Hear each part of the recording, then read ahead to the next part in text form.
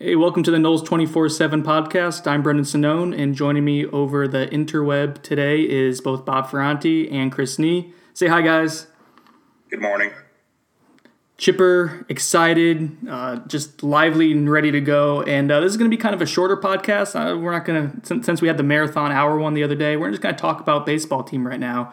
The Seminoles are playing an elimination game this evening. We're recording it, the podcast on Wednesday morning, so they'll be playing LSU 7 p.m. in an elimination game. But before we get to that, let's kind of talk about the road to this point, what Florida State has done already.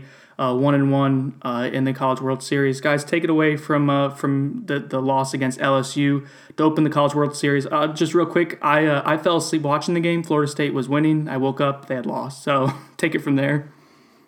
I think the first two games kind of define who FSU is and has been this season. The first game was a calamity of errors that led to the loss. I mean, that whole sequence of the bad play and right, the poor throw, then the throw home that didn't get there in time.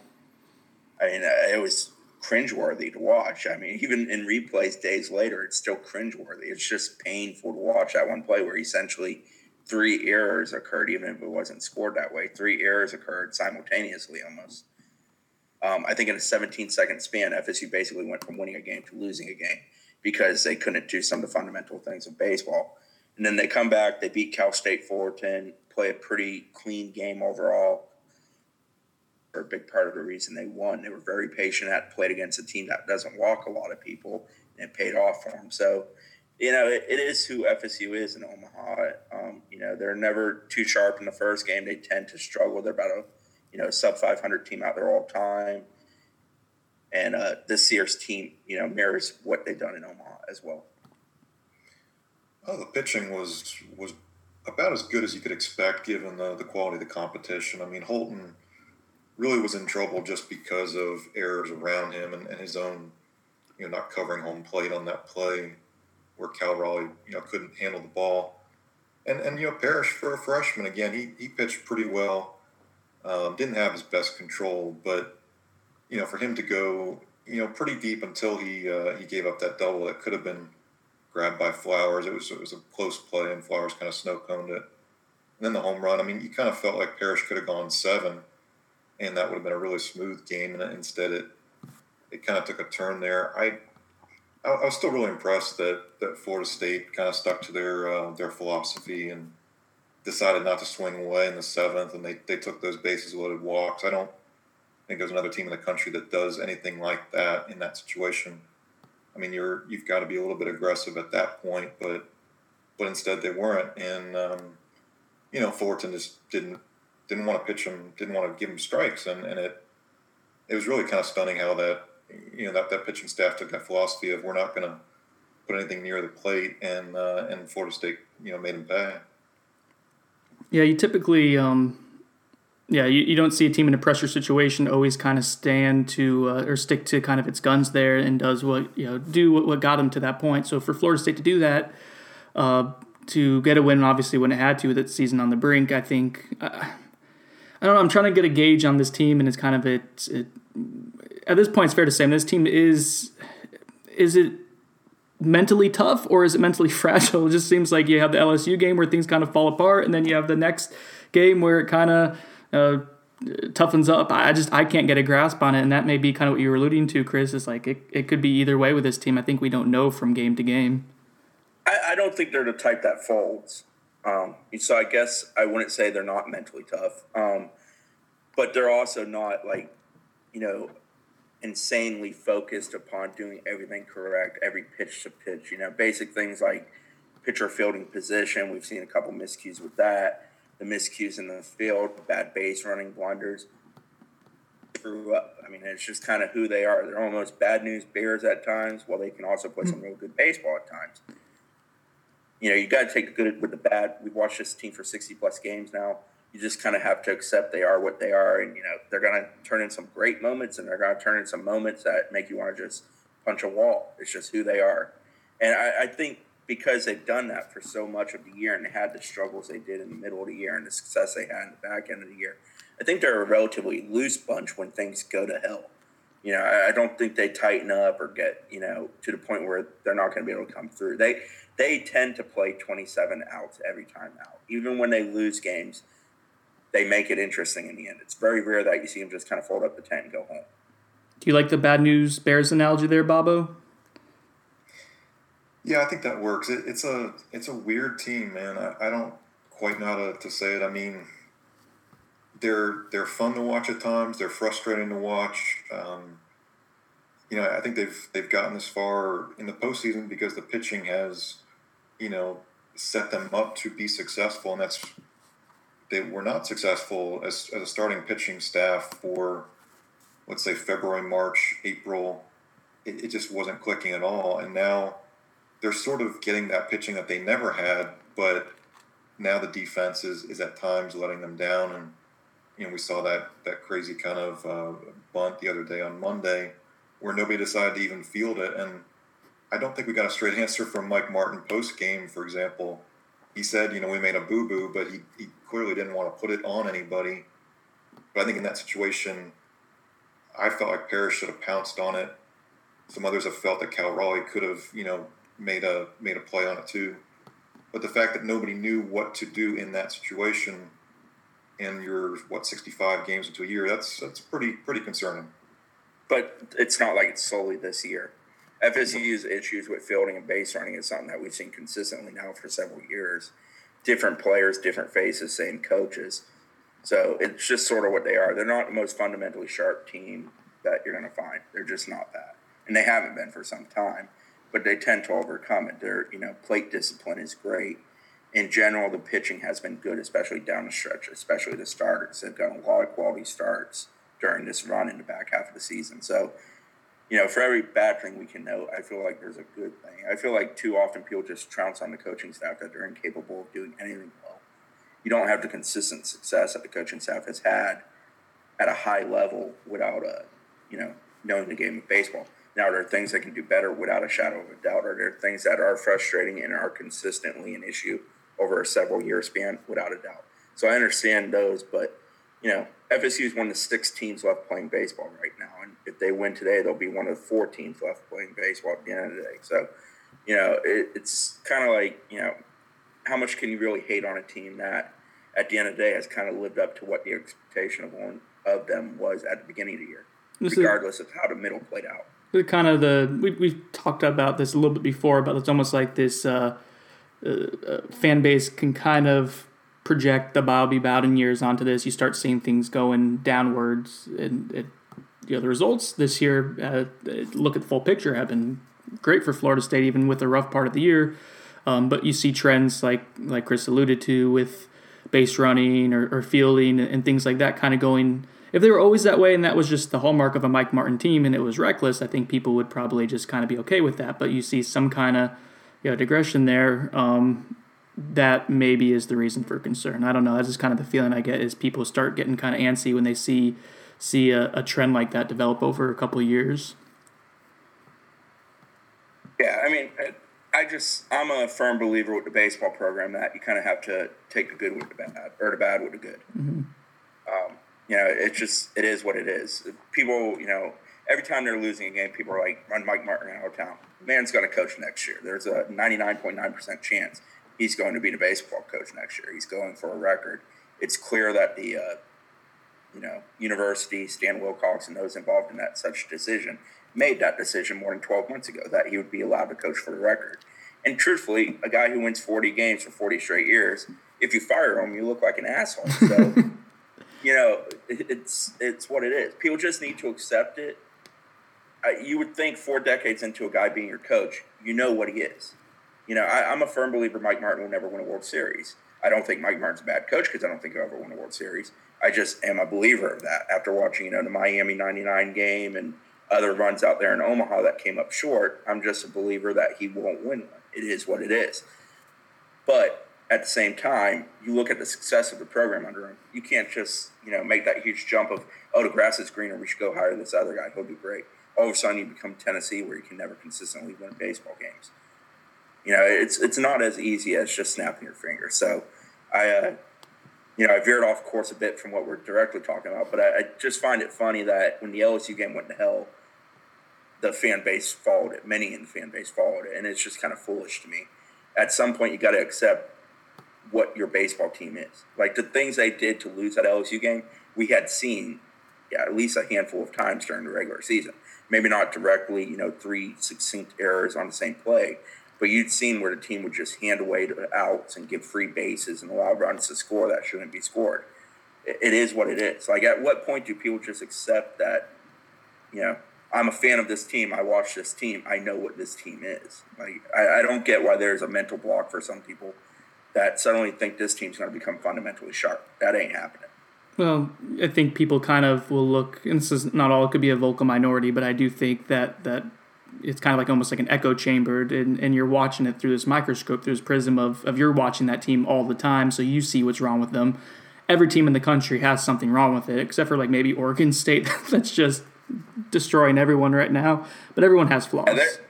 Oregon State's insanely good. Yeah. I was trying to think the other day, I was talking to a buddy of mine who's a longtime baseball fan, college baseball fan, FSU fan, but he's also just in general a college baseball fan. And it's tough to come up with a team that we've seen that's just been as flat out dominating as Oregon State. I mean, they have 4 losses. That's insane to think about in this day and age of baseball where, mid-majors sneak up on you on the midweek and take a few from you. Florida, who's a great team, who I think will probably play Oregon State for the national championship. Florida has plenty of losses this year that are tough to kind of explain.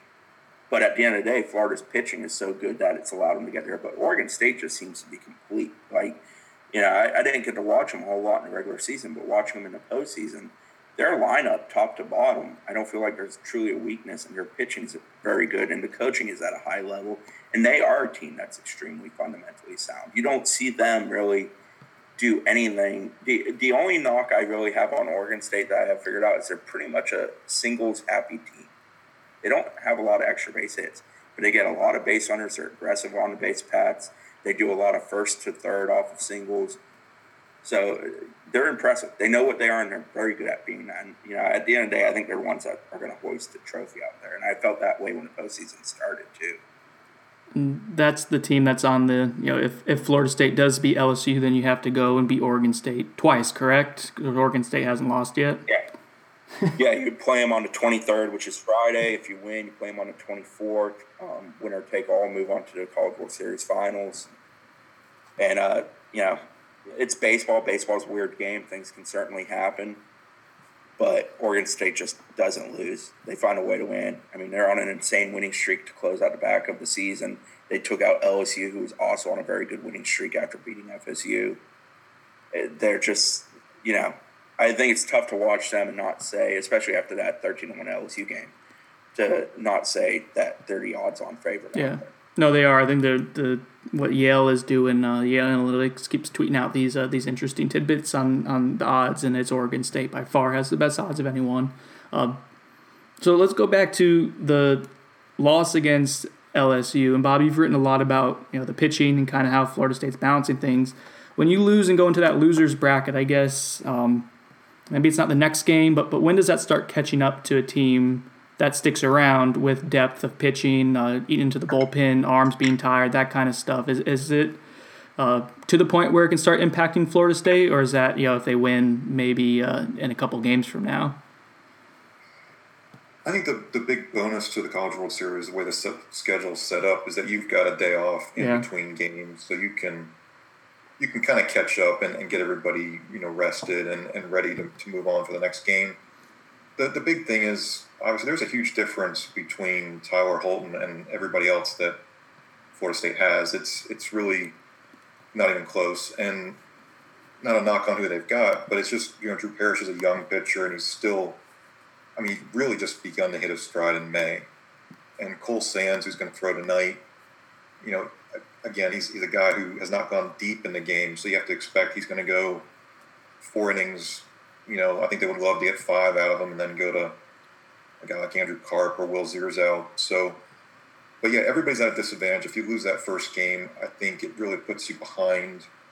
You've got your backs against the wall, and you've got to just do whatever you can to win that next game. It's a huge advantage guys like Oregon State and Florida right now have, and I think they're clearly in the driver's seat just because of the days off that you get. You can rest a lot of your players. Mm-hmm. even again, Cal Raleigh, catcher, has just been banged up and hurt all year. I think he's enjoyed having a day off between games, but it doesn't get better for a lot of those guys unless they have extended time off. Yeah, the one thing I'd add on the pitching is that FSU is actually in a pretty good spot for a team that's coming out of losers bracket. Holton went 112 against LSU, but if FSU makes it to Friday, I don't think it's out of question that he could start. I mean, he'd be on a healthy amount of rest. It's not a tough turnaround for him. He's a guy that I think handles start-to-start recovery pretty well. And then after him, Drew Parrish is really the only guy who's probably burned right now as far as not available for them. He threw 74 against Cal State Fullerton. He could maybe give you an inning or two, maybe 30 pitch total right now if you needed him. But outside of him, everybody's pretty much available. Alec Bird threw 4 against LSU. Carlton threw 5 against LSU. Haney threw 6 against Fullerton. Bird threw another 18 against Fullerton. So he's thrown 22 pitches total in his 2 appearances. And Carlton threw 21 against Fullerton, giving him 26 total in his 2 appearances. So all of those guys, I think, are very easily ready to run out on the mound. They're readily available. Then you got guys like Jim Voiles, who, Voiles is what he is, but he's a 26 appearance guy. He knows what he's getting into. Carp, who has, starting ability. Will Zerzow, who's kind of the dude wearing the cape in the dugout, who just makes an appearance once in a blue moon and might do something. And then you got a couple of lefties in Grant Stewart and Clayton Kwiatkowski, who we haven't really seen in the postseason. But if you had to run them out there, they're available. They're on the postseason roster. So they could give you an inning or two. So I don't think pitching is going to be what brings down FSU in the end, at least from their side of the aisle. I don't think they're going to have bad outings. I think if Sands can give you 4 or 5 today, that's quality.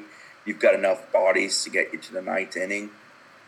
And then you can get back to Holt and potentially even back to Parrish if you're playing on Friday. And then the next game would be on Sunday or Saturday. I'm sorry. I'm mixing up my date. Next game would be Friday. Following game would be Saturday. So, you have the potential of running back Holton and Parrish there if you need to. Or if you can stow a guy like a Zerzow or a Carp, you could throw them out there and, mix them in with Holt and flipping those 2 days in some form or fashion. So they have the pitching to come out of losers bracket. Now, I think when they got into the World Series finals, there would be in some issues there, especially if Holton burned. But, you play to get there. Yeah, that's a little bit ahead of us now. Why don't they just throw out Zerzow and just let him go a complete 9 innings and just give up a run or two? Like, that seems like the strategy. If I were Mike Martin, I'd kind of go to. I think Zerzow's kind of if Sands has a bad day guy. Yeah. You could see him throw extended 3, 4, 5 innings. Him or Carp, I think, are both guys that could kind of fill that role. Yeah, Cole Sands enters the matchup rating from your article, Chris, with a 6-3 record and a 5.05 ERA, and he's going against senior lefty and Jared. I think it's Poche. Yeah. POC. FSU saw Poche in the first LSU game. He threw about 30 pitches against him and kept him pretty well off balance. So they have some experience with him. Had the opportunity to get most of the lineup through against him. So we'll see if that pays off. But he was effective against FSU in his first appearance. He's 11-3 with a 3.33 ERA. So certainly it seems like he's got experience and he's been productive. So it won't be easy for Florida State today, I think, is kind of what we're getting at. I guess predictions, guys, not like you. This team has been unpredictable, but what are your thoughts on tonight's game? I'm of the opinion LSU wins. I don't know. I feel like they have the pitching advantage going into the game. I think they have a little something where they got to get it off their back after getting shellacked 13-1. But at the same time, FSU needs to rebound after losing to LSU in a game they should have won or probably should have won. So I think it's a little bit of a toss-up, but if I had to pick one of the two, I would pick LSU. But I think it's going to be a good game. I think it's going to kind of mirror that first game. Hopefully not with the calamity of errors and such, but as far as being kind of a tight, competitive game. Bob? Yeah, same way. I think it'll be a tight, competitive game. I think we'll see more pitchers. I think the coaches will probably have to go to the bullpen early. I don't think we'll see Poche go very deep today. I don't think Sands is going to go beyond probably 4 innings. I think we'll have to see a guy like Carper, Zerzow come in and pitch 2 or 3 innings. I can see Florida State winning today. The defense has got to be much better. You can't make kind of silly mistakes and expect to to stick around and eat steak in Omaha. I think they'll win today. I have a feeling the run ends at least Friday night. I'm not sure Oregon State is going to give them any chance to extend this thing. So I think the run ends, Wednesday or Friday. But something just tells me that this team has one more win in it, and they get to Friday at least. All right. So real quick before we go, NBA draft I think is Thursday, right? It's tomorrow. Yeah. I'm a Magic fan, long suffering.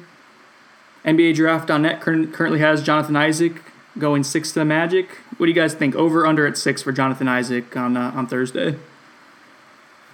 I think that's the first spot where it's very likely he goes. I think there's a couple teams before that would give him a fair look, but it seems like the stars are aligning for that top 5 to be a consistent 5 players, and then Isaac's the next man up.